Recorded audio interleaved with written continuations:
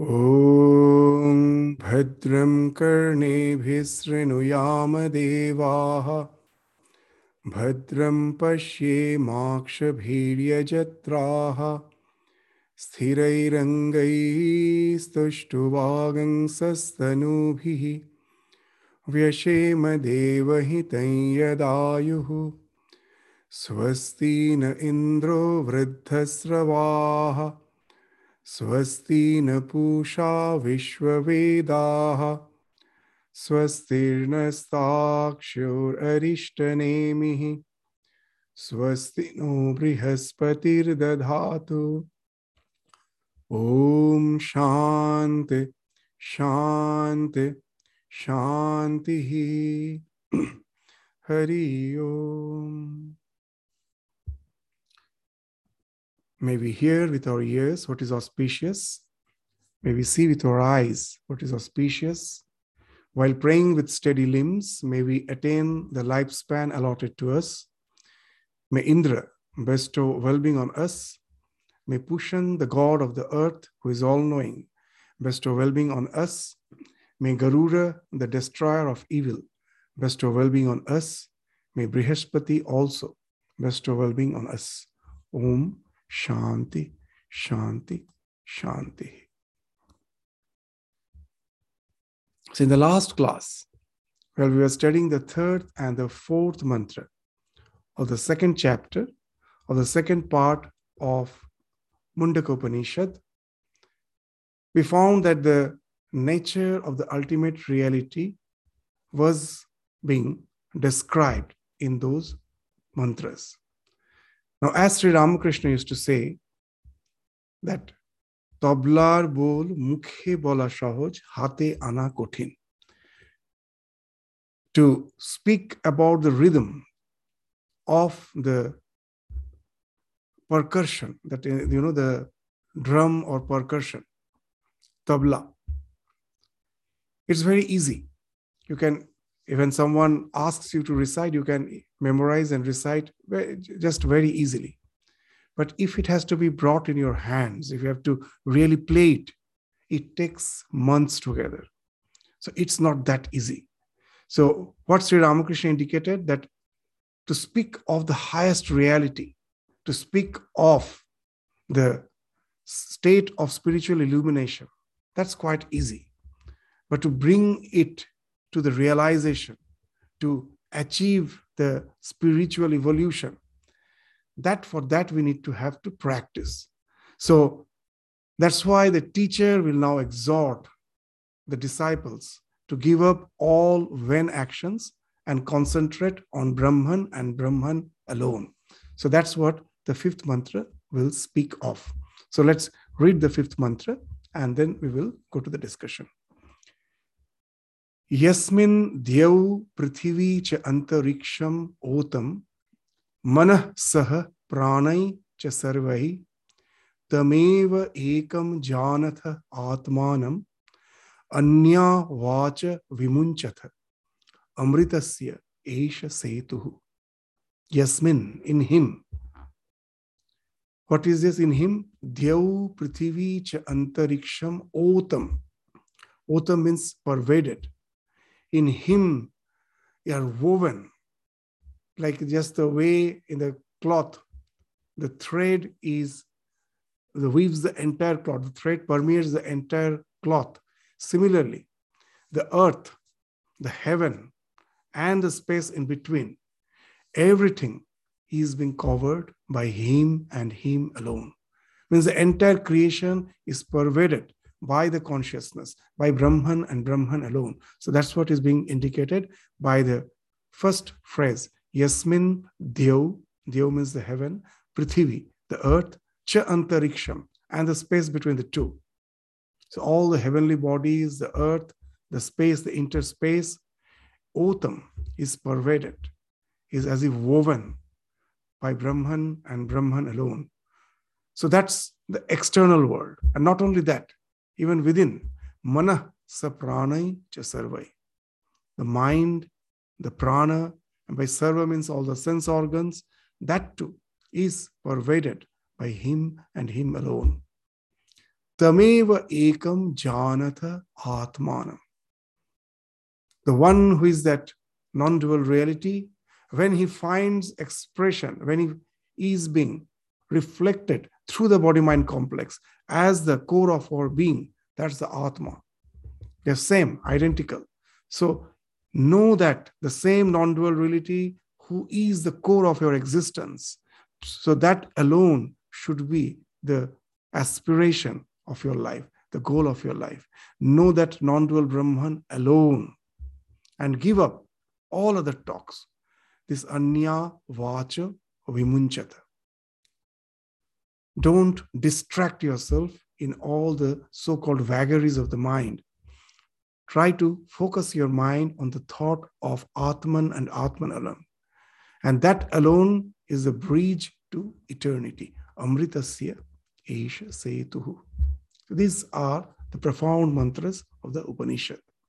So here by Atmanam, what it is meant, that as the non-dual Brahman is the inmost self of all beings, the same sun, when it gets reflected in the waves of the ocean, each and every wave will be reflecting the sun. The one sun as reflection appears as many. So as reflection it is many, but actually it is one. And we as wave get identified with the reflection and think it to be the core of our being, but actually it is the same non-dual Atman. So that the reflection which you think as the core of your being, you have to know it in its real nature. So that's why it is called Atma, the thing which is within. The same non-dual reality which finds reflection through your body-mind complex is the Atma. To know that is the goal of life. And the same Atma, just to clear the doubt. So that here you will find that why Advaita Vedanta is totally dependent on the words of the Upanishads. All other philosophy, they do take their source, they take the Upanishad as their source. But you cannot explain the philosophy by just resorting to that, to the Upanishads, to the Vedas. Because the next line will say that in yoga, in Sankhya philosophy, they say that the Purusha are innumerable. There are many Purushas. But see, in this sloka, what in this mantra, what is mentioned? Tameva ekam janata atmanam. There is only one. And that is that one conscious principle, which is the core of your being, is the same thing which is pervading the entire universe. Yasmin Dev Prithivi cha antariksham otam. It's the same reality. The one who is finding expression as consciousness as the core of your being is the same conscious principle which pervades the entire creation. And that non-dual reality, to know that, is the only goal of life. So Yasmin Dev Prithivi cha antariksham otam manah sa pranay cha sarvai. So it's the same non-dual Brahman. To understand with the common sense what it is, that the same conscious principle, which is the core of our being, when I'm in deep sleep, the mind is inactive. When I wake up, what happens? The conscious principle gets associated with the mind to project itself as the universe. What's outside there, I don't know. What the mind is projecting, being activated by the conscious principle, is the universe. All anything of this universe having name and form, from the stars, from the galaxies, to a single flower, whatever I think, see, is everything is a projection of the mind. And that mind is being activated by the conscious principle. And it is the same conscious principle in you and in me and in everyone which is projecting this universe, to give us a sense of this consensus reality. Consensus reality means that what is being projected is not ultimately true. Because if our senses and our mind was constituted differently, the same universe would have appeared totally different. as in one place in the complete work, Swami Vivekananda indicates that if we had the capacity to see ultraviolet light, the world will be more powerful, more colorful. If I had the power to sense magnetism, the world will open up another dimension. So that way, it is our senses, it is our mind which determines what the external universe is. Even as per the various creatures are concerned, you will find that it is not the same world for all. But for the human beings, we all have that consensus, sense of consensus reality. But it is not the same consensus reality for other animals. Just say the owl. It's any nocturnal animal. It can see the infrared light. At night, when I am saying it's dark, actually it's not dark. The refracted rays of the sun do pervade even on the darker hemisphere. It's there. It's not that it is totally dark. The nocturnal animals can see, as they have their eyes are constituted to see infrared light. If you go to the zoo, you will find that where the nocturnal animals are kept, it's dark. And within the aquarium, within the glass cages where the animals are there you will find dim red light, because that's the only frequency of light which matches with us. If it is totally dark, if it is fully lighted, they won't come out because for them it is dark. The red is a light which gives them a sense of illumination. They come out. And that's how you can also see. What it speaks of, that for them, the world is totally different. At night, when I say it's dark, for them, it is quite lighted. There are animals whose ears can hear higher frequencies of sound, like the pigeons. So for them, the world can be more noisy. You know that the dogs have an intense sense of smell. So that way, the world becomes totally different. The world of the dog's eyes doesn't see color. For him, the entire world is black and white. So the world is totally different. He has no sense of color. So what we say, that the world which we are seeing is the projection of the senses. The conscious principle through the mind is projecting this universe. This universe, as a human being, it's a consensus reality for us. It may not be the same reality for other beings. So what this universe I am seeing is not actually the absolute reality. What is there outside is unknown and unknowable. It is, what I am seeing is the projection of the Atman, of the Brahman, of that one non-dual conscious principle coming in association with the mind, is projecting this reality.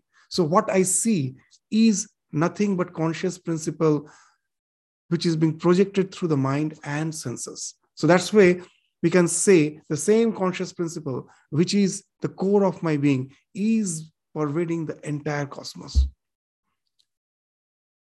And how can I say that the one conscious principle which is within me is also within you? Because that's the same thing, because we all are projecting the universe in a way which speaks of consensus reality, that we can all relate to it. Otherwise, the reality would have been, for us to relate to each other would have been impossible. It would have been just a chaotic universe. So we all are relating to that in the same way. Means we are all as if a part of the cosmic mind, and that enables us to have the sense of that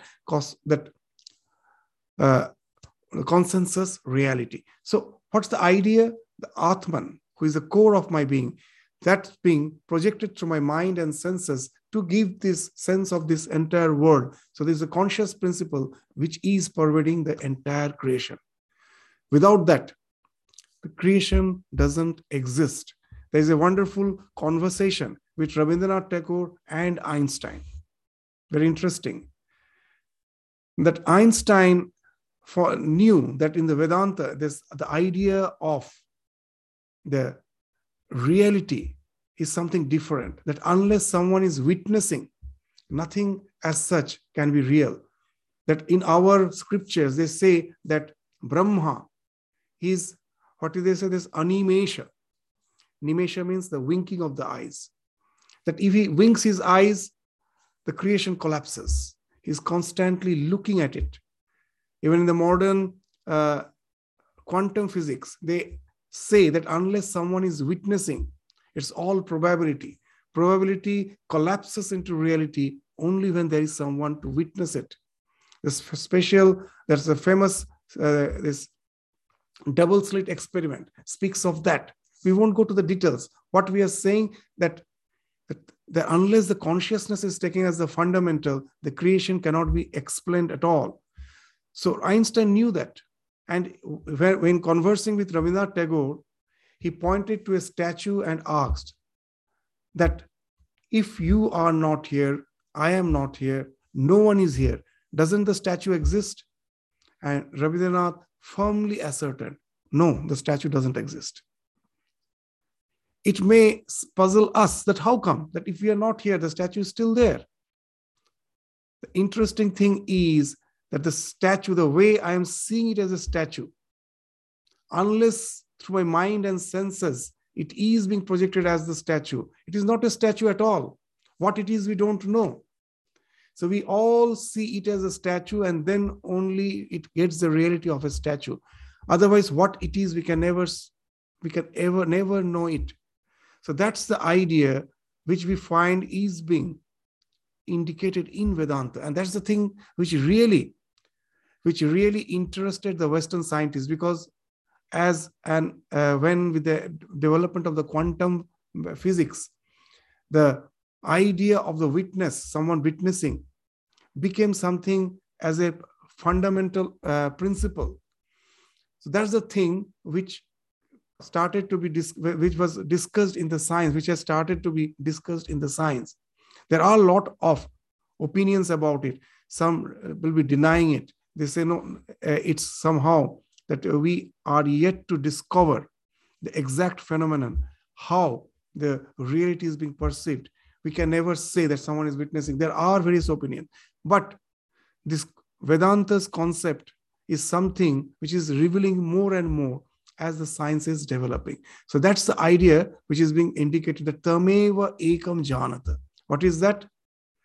That the self alone, when is being projected through the mind, is projected as the universe, and we take it to be as real, and that creates our distraction. And that creates the vagaries of the mind. That creates our attachment.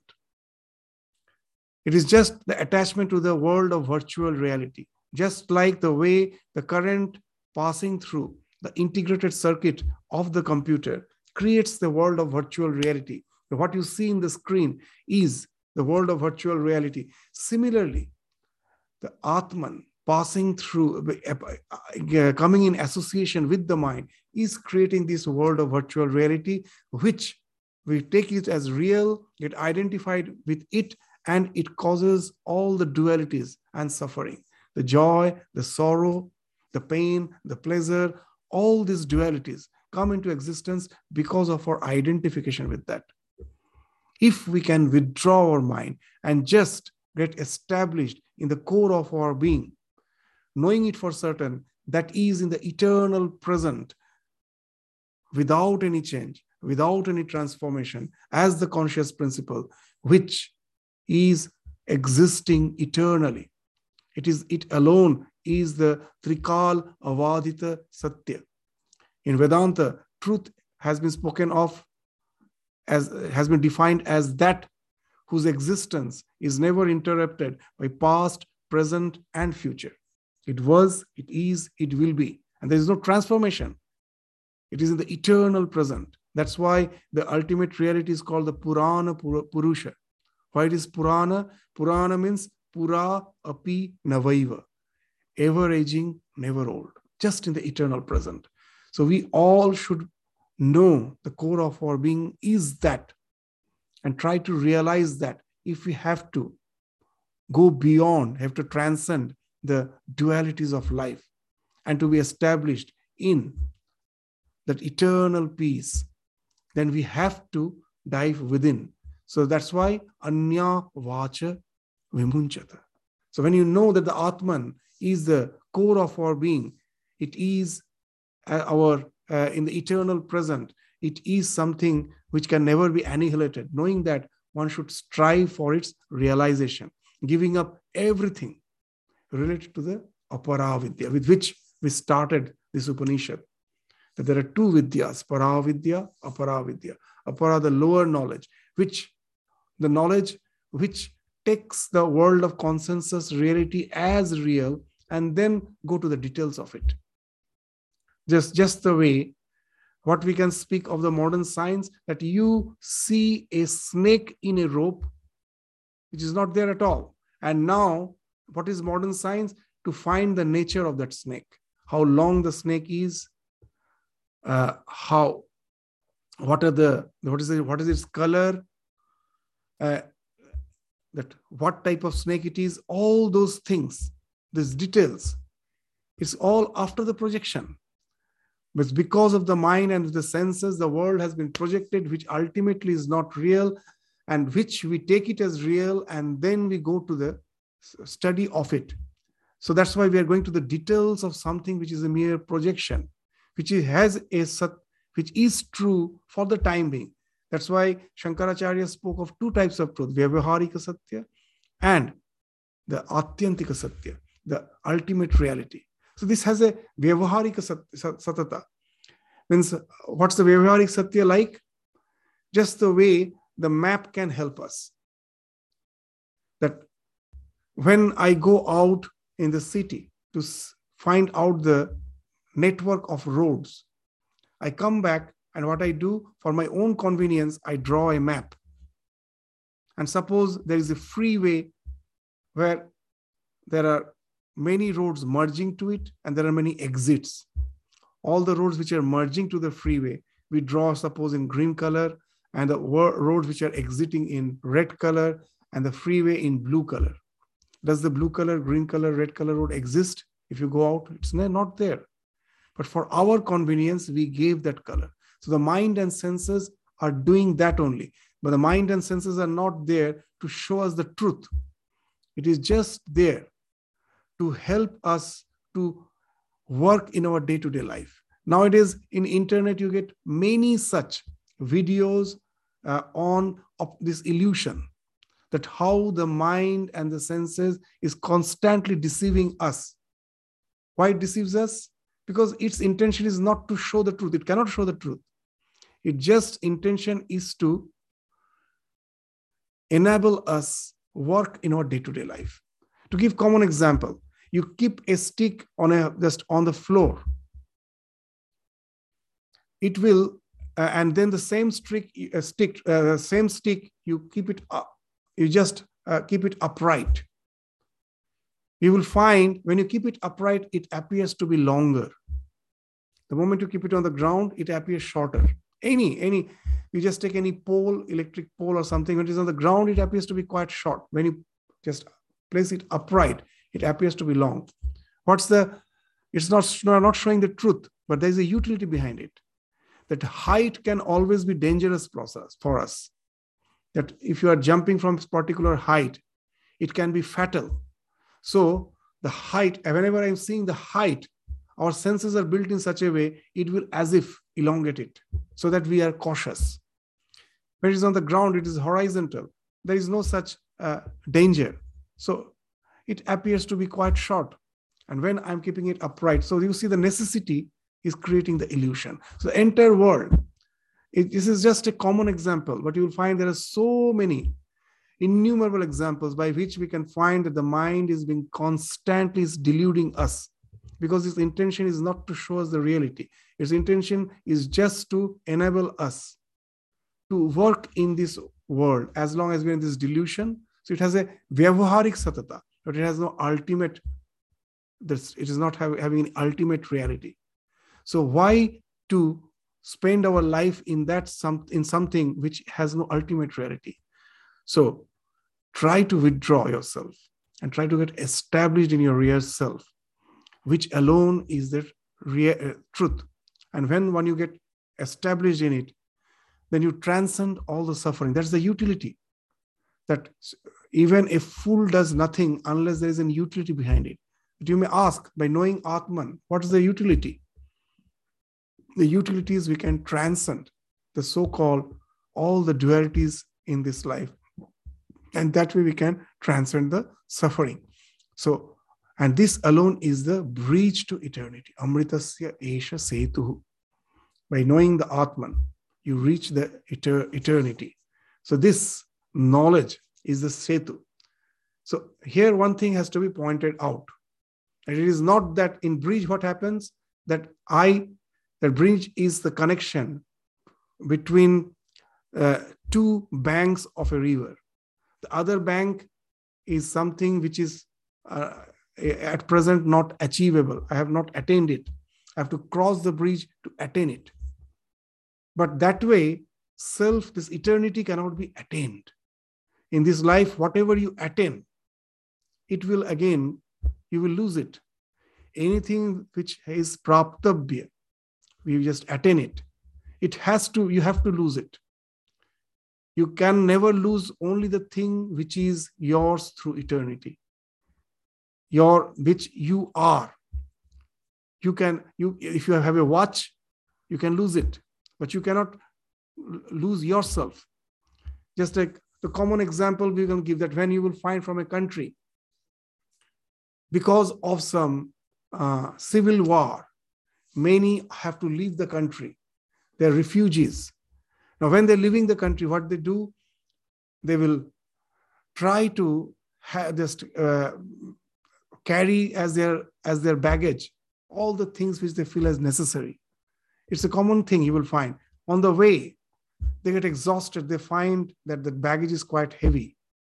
Now, in the road itself, they will again open the bag, and from that, all those things, what is unnecessary, they will throw out. That it's so difficult to carry. Sorry. So let us leave out these things. And then again, whatever they think essential, with that, again, they start their journey. After some time, even that, they feel quite heavy.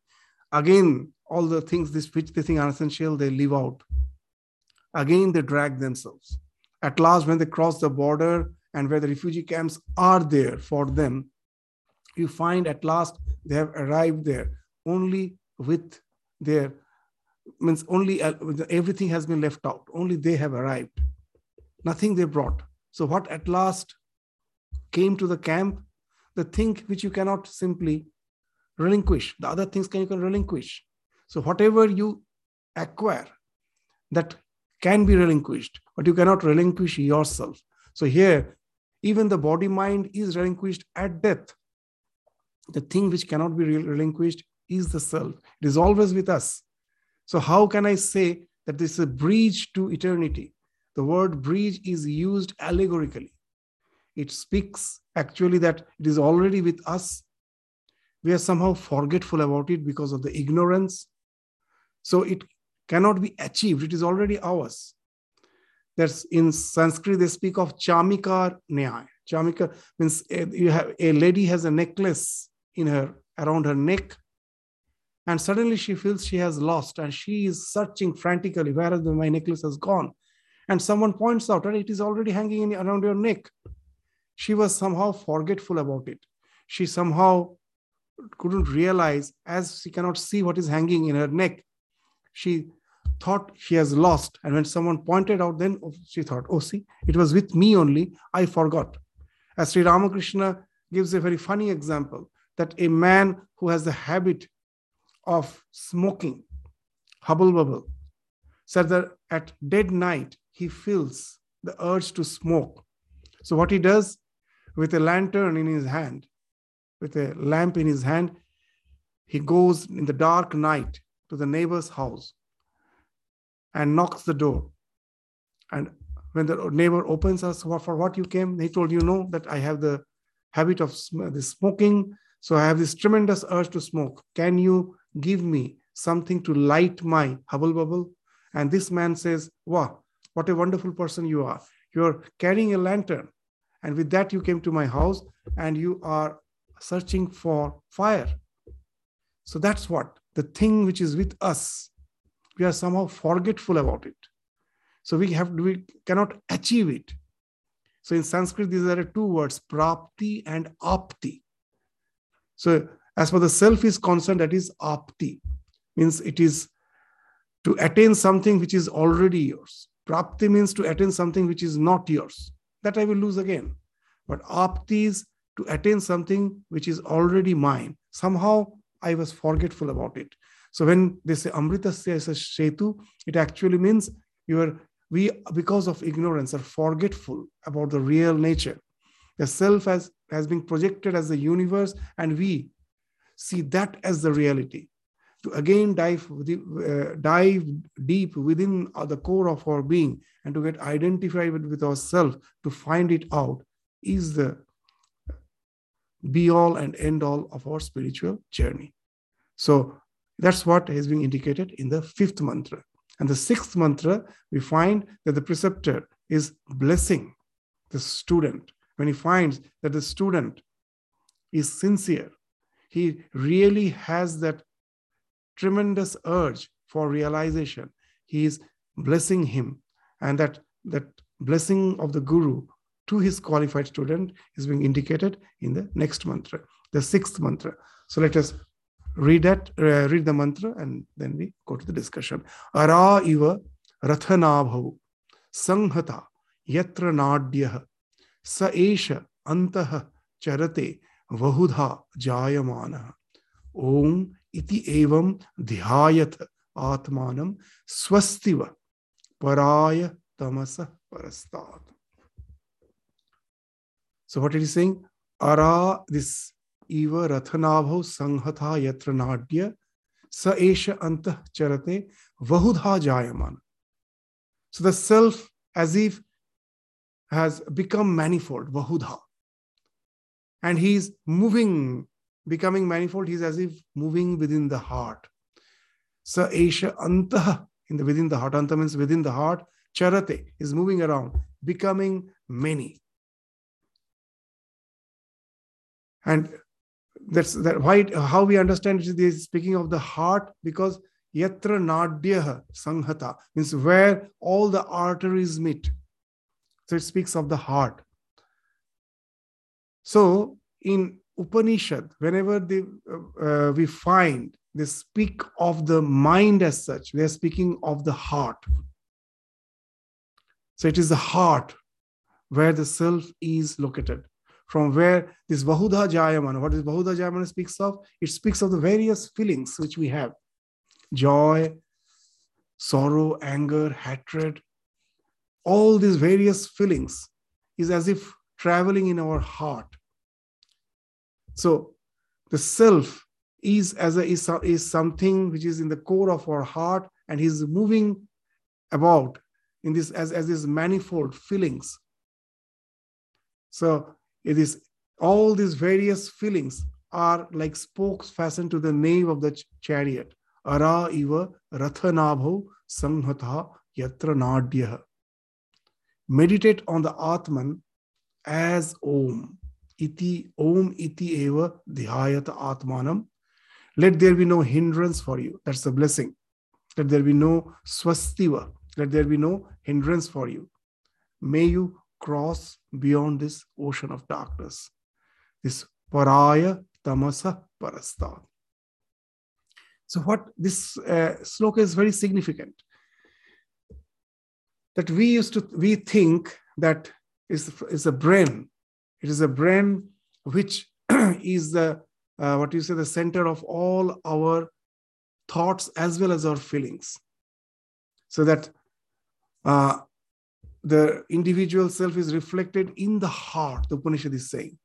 And then the individual self identifies with all our feelings like pleasure, pain, anger, love, and all other feelings, it gets identified. So the one who says, I am happy, I am angry, and so on. So depending upon the particular state of mind, we just say so many things. Sometimes I am happy, sometimes I am angry, I am depressed. But actually it is because of the identification of all those states of mind. And the self is something separate from it. That I understand. But how can it be the heart? Very interesting that very recent discoveries show that our heart is really the center of feelings. The mind is the center of the thoughts. all the thoughts and all the things which we, after the feeling and thoughts, has activated the mind. Then we react. That reaction, that's the motor nerves, that also the direction comes from the mind. But the center of the feelings is the heart. Now it has been found out that like the brain, the heart has innumerable independent neurons. It can be spoken of as a mini brain. Not only that, heart is also an endocrine gland. It manufactures and secretes many hormones and the neurotransmitters. Very interesting. That's why you will find that a man who has got terribly angry can have a heart attack. If it was already only the mind, how the heart gets affected?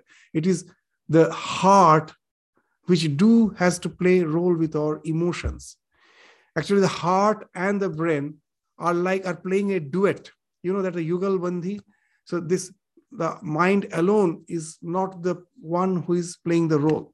The heart and the mind together is controlling the feelings. It is the feelings which actually determines the secretion of the neurotransmitters and the hormones. To just give a common example, that the signals from the heart are actually sent to the emotional centers in the brain, and then the brain interprets them. But it goes from the heart, the signals from the heart, and once the brain has identified what kind of feeling, then the reaction comes in the body. Like if I'm angry, then some hormones like the epinephrine, they call, that is for the fight and flight response. So that is secreted. So when the heart's rhythmic pattern is irregular, because of anger, it is erratic, then there's a different type of hormone will be secreted. It is epinephrine is secreted, and that goes to the brain, and you will having the fight and flight response. Your muscles you will be fletching your muscles. You will be sweating. You will be breathing faster. The breathing will be shallow. So just see, it is actually the heart which first sends the signal. And when you are experiencing joy, when the heart rate is rhythmic, then the dopamine or the serotonin, those hormones are secreted. And then you will have a sense of clarity. You will have this heightened understanding, heightened self-confidence. All positive response come from that. So the center of feelings is really the heart. The heart is the center of feeling, and that's what is being indicated in the Upanishad. So there, all the emotions actually emanate from there. Though at last it is interpreted by the brain, but it's the center from where it emanates is the heart. So the Upanishad says that's why it says that the heart is the center of all the feelings and emotions. And the self is as if moving along with the feelings and emotions, being identified with them. That's why when I get angry, this anger is a part of this feeling and emotion. It is not me, but I say I am angry. As I get identified with it, if I can say separate from it, then I will never say that. I will just say, as has been indicated in Bhagavad Gita, guna guneshu vartanta. That something in the external world has activated a particular type of response within me, but I am not one with it. I am separate from it. But as we get identified with what we say, I am angry, I am happy, I am depressed. So I get identified with that. So that's why here it is being said that go on constantly contemplate on Om, which is the Vachaka of Brahman, to disidentify yourself from all those identifications. To give a common example, how Omkara Japa, why Om Japa helps, though it is a word for Brahman, but always the word has a meaning, as has been spoken of in the Yoga Sutras. Tat Japa, Tat Artha Bhavanam. It is not mechanical Japa. When I am chanting Om, that Om is a decoded message, which the moment I pronounce it, it is an encoded message. I should have to decode it. What's the decoded thing? That in reality, I am the self. I'm in no way attached to this body-mind complex. I'm separate from it. This has to be constantly contemplated. It is the way, it is the only thing which ultimately will take us to the liberation.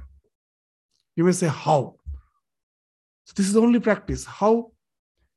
That because of ignorance, because of ajnana, what has happened? The conscious principle has got associated with the body-mind complex. From that, the asmita, the ego has evolved. From ajnana, the asmita has come. And from asmita, all the other emotions evolve. All the basis of all the emotions is raga, dvesha, abhinivesha. Raga is attachment. Dvesha, abhinivesha is fight and flight response. The self, which is constantly echoing that I am eternal. Because of ignorance, I try to equate that eternity with the body-mind complex because I have taken that to be real. But that is never going to be eternal. So my endeavor is to realize that eternity in something which is a flow. And for that, anything which nurtures my body, which is favorable for my psychophysical existence, I'm attached to those things. Which is not favorable, I hate them, or if it is too strong, I run away from that. So that speaks of the fight and flight response, dvesha and abhinivesha. So, and these raga, dvesha, abhinivesha has actually created innumerable mental modules. That it is not one mind. There are innumerable mental modules. As per the stimuli response conditions we have developed. But all these mental modules are all hinged to that ego, which is the product of ignorance. The ego, that I am this psychophysical existence, to that all those mental modules are hinged. And that's our psychophysical identity. Now I am developing a new mental module through meditation. What? Aham Brahmasmi. And in short, I'm just chanting Om. With the chanting of the Om, the idea comes that I am that conscious principle, which is in no way attached to the body-mind complex. So I'm creating a mental module which is negating all other modules. In a way, I can say that I am creating a mental module which is hammering the ego itself. The ego is being hammered again and again. So what will happen if I go on hammering the hub of a will? If the spikes, if you break one spike, that one mental module I got rid of, I have an inordinate attachment to certain thing. So by willpower, that suppose I have tremendous attachment for smoking, by willpower, I can somehow get rid of it. But the mind has innumerable other mental modules. I cannot get rid of them one by one. There are so many. So how to get rid of them? This spiritual practice is what? It, instead of trying to get rid of the spikes, it is just attacking the hub itself, the sense that I am this limited individuality. And once it can get rid of that hub, so all the mental modules collapses once for all. So that's the basic practice, that I am creating a mental module which is acting as a scarecrow for all other mental modules. But it is something which is opposite, that all the mental modules are associated with the idea that I am this limited body-mind complex. You are creating a scarecrow which is saying that no, I am not the body-mind complex. So it all has to fall off at last. It doesn't allow, just the way all the mental modules are like the birds. Every day you feed the birds. So they come to you. So now you decide not to feed them, but still they will come because they are now habituated. They have developed expectation. So what you do, that you keep a scarecrow, seeing which the birds will be terrified. They won't come. And that's how you can get rid of all the mental modules. And at last, when they stop coming, you don't need the scarecrow also. That also has to be forsaken. So we develop this through contemplation, a particular mental module. At last, we get rid of that also, because that also is a mental module after all. that also is, it is the mind which is saying, I am not the mind, I am not the body, I am not the senses. It has to be forsaken at last. That's what Shankaracharya very nicely says, that it is just like purifying the water with camphor. When you, in the olden days, for purifying the impure water, the turgid water, they used to keep some camphor in it. With the camphor, the water gets purified, and at last you don't see the camphor itself. It also has dissolved. So the camphor is like that, this dhyana chitta, the meditative mind, which gets rid of all the vagaries. And at last, it itself also has to fall off, so that you get established in yourself. So that's the thing which is being indicated here, that Om, that with the chanting of the Om, you constantly, that Om iti evam dhyayata atmanam, constantly go on thinking of yourself. Tat japa, tat artha bhavanam. It's not the mechanical chanting of the Om. That when you are chanting, you should have to think of its meaning. That Om signifies that reality which is not associated with the body-mind complex, which is the eternal, non-dual principle behind the entire creation. So that alone can help us to gradually get rid of all the vagaries. And as the student is already qualified, he has approached the spiritual teacher to know that ultimate truth with a real urge, with a real aspiration. So that's why the Guru, knowing very well that he is the one who is qualified for the spiritual journey, is now blessing him. Swasti vaparaya tamasa parastat. Resort to this practice. So when we are really prepared, this small instruction alone is sufficient. Just go on thinking of yourself by holding on to Om. And that alone can take you beyond all the ignorance, tamasa parastat, beyond all the sea of darkness. The ignorance will fall off. You will attain illumination just by contemplating on your real nature. So that's the idea, that Om is the reality which is the core of our being, which is the witness of all the three states of our existence. That's how in Mandukya Upanishad it has been described, that after all, what's our existence? Our existence can be just summed up as the three states of our being, the Jagrata, Swapna, Shushupti. Behind that, we know nothing. Either we are in deep sleep, or we are dreaming, or when we are awake, this world pops up. So Om represents the Turiya Avastha, which transcends, which when you are awake, it is still there. When you are in dream state, it is there as your reality. When you are sleeping, it is there. And when all the three are not there, still it alone is there. That's the state of Turiya. Turiya doesn't mean apart from these three. It permeates these three as well as it is apart from it. Which means it is transcendent as well as immanent. So that's the reality which transcends all your so-called limited sense of existence. Go on contemplating on it. That will take you to that ultimate realization. So here we find that the blessing comes to the blessing dawns on the disciple when he has developed that real urge, as we have already studied in the 12th mantra of the second chapter of the first part of the same Upanishad, Mundaka Upanishad. So just for recapitulation, what is that mantra? Parikshya lokan karma chitan brahmano nirvedam ayatana asti akrita kritena tat vigyanartham sagurum eva abhigachat samitpani srotriyam brahmanishtam. So this blessing is meant for him. Sometimes we say that somehow if I can manage to get the blessing of the Guru, everything is done once. But know it for certain, unless we have developed that qualification, we can never really receive that blessing. Guru blesses the one who is ready to receive that blessing. So who is the one who is ready to receive the blessing? Parikshya lokan. After having examined all the different planes of existence, which are attainable through karma, karma chitan, brahmano. Now he has become nirvedam. He has developed a detachment from all of them after examining them. Pariksha means to examine. Why? Because they have understood. Na asti akrita kritena.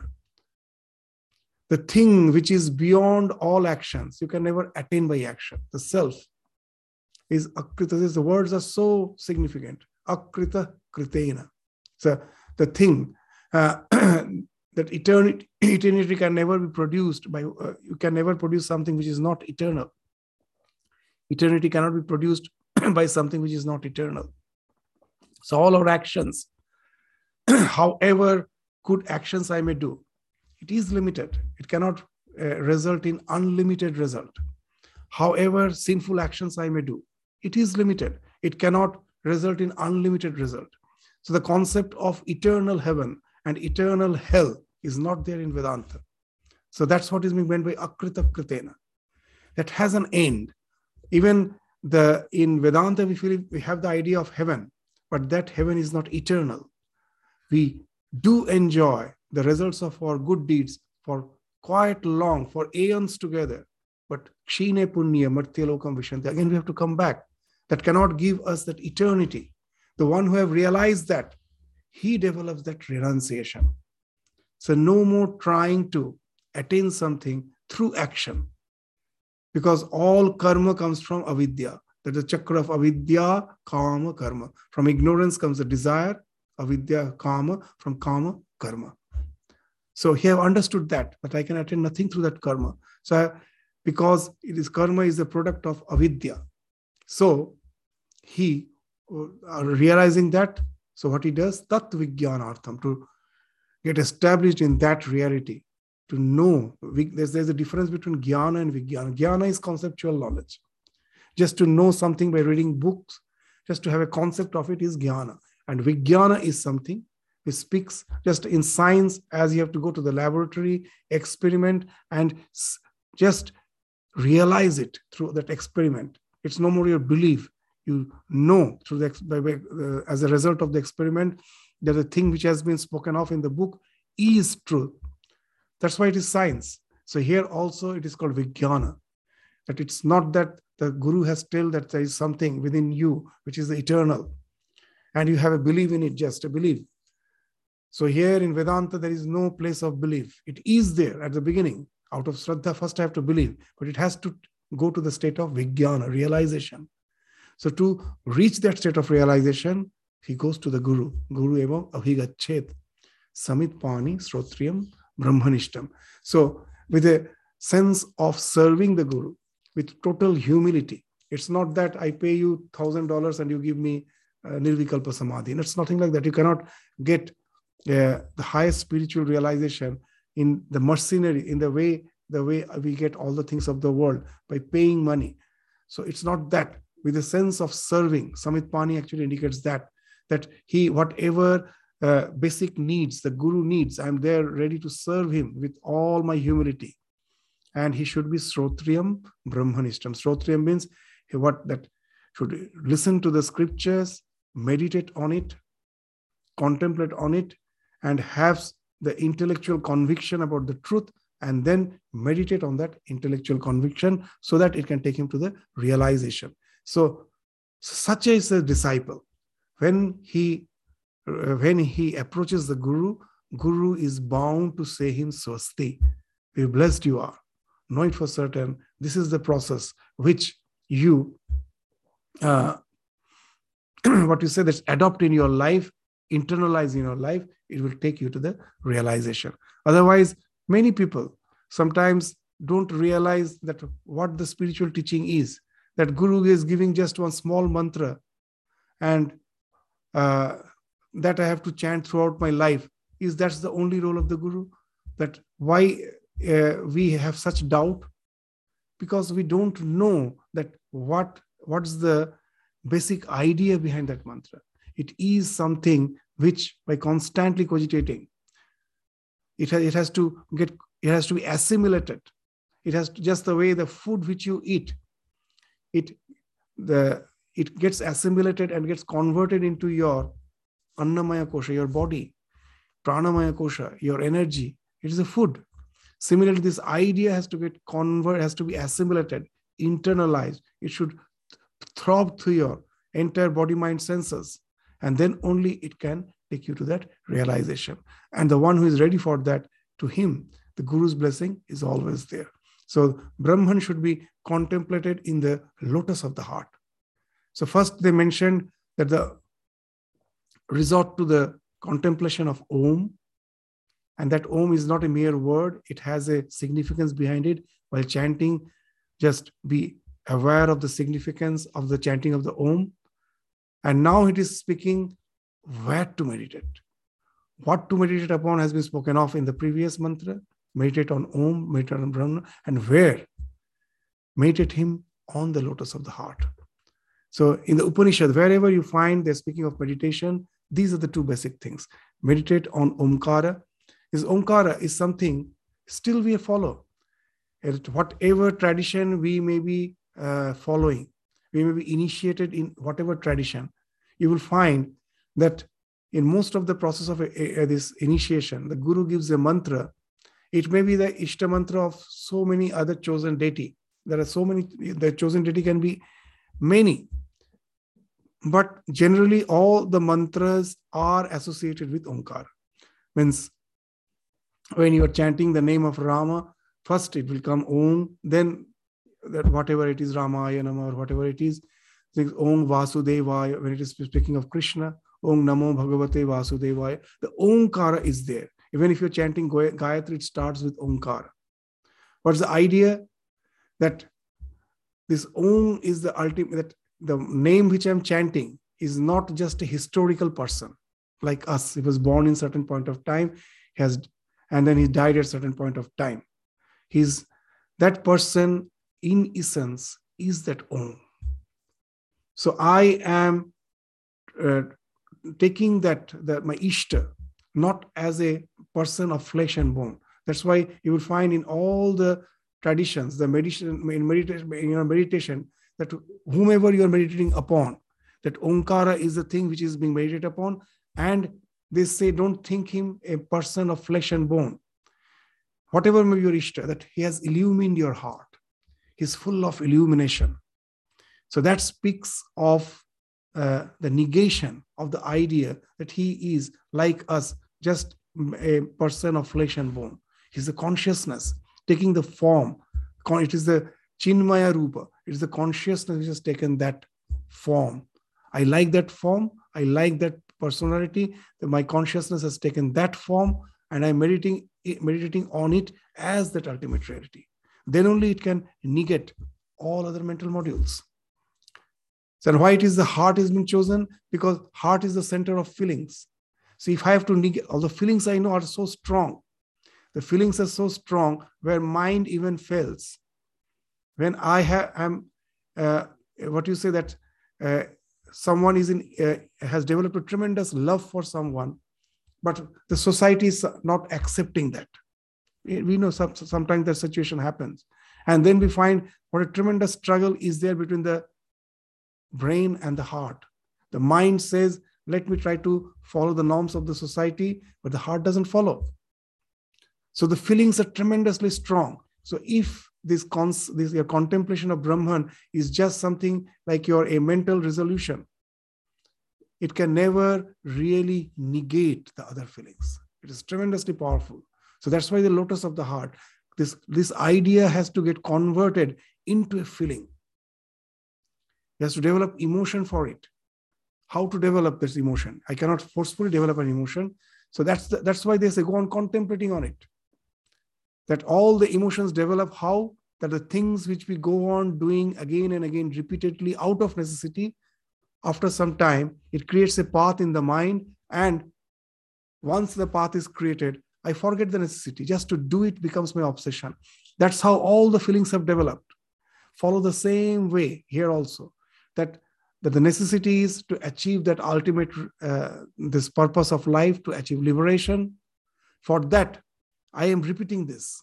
This will create a path in my mind, and this will get converted into a feeling.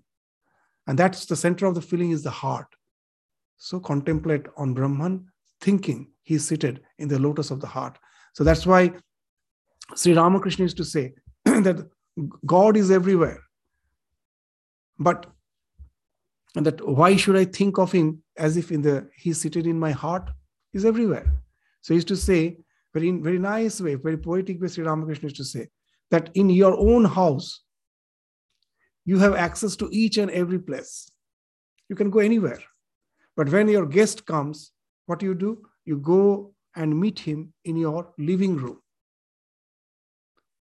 So you won't be taking him to the kitchen or the other places or your bedroom or something. You have a separate space for that. You will be meeting him in that living space. So Sri Ramakrishna used to say that the heart of a devotee is the God's living place. He is pervading everywhere. Meditate on him, because there he meets the devotee. How nicely Sri Ramakrishna, in the poetic way, he says the same thing. And that's the idea. After speaking of Brahman as the ultimate reality, who has to be meditated as Om. And where to meditate? On the heart. So there's the idea of meditating of the ultimate reality on the heart will be spoken of in the seventh mantra. The mantra which we will again take up in the next class. The seventh mantra of the second chapter of the second part of Mundaka Upanishad. So with this, we stop our discussion today. Thank you all. Namaskar.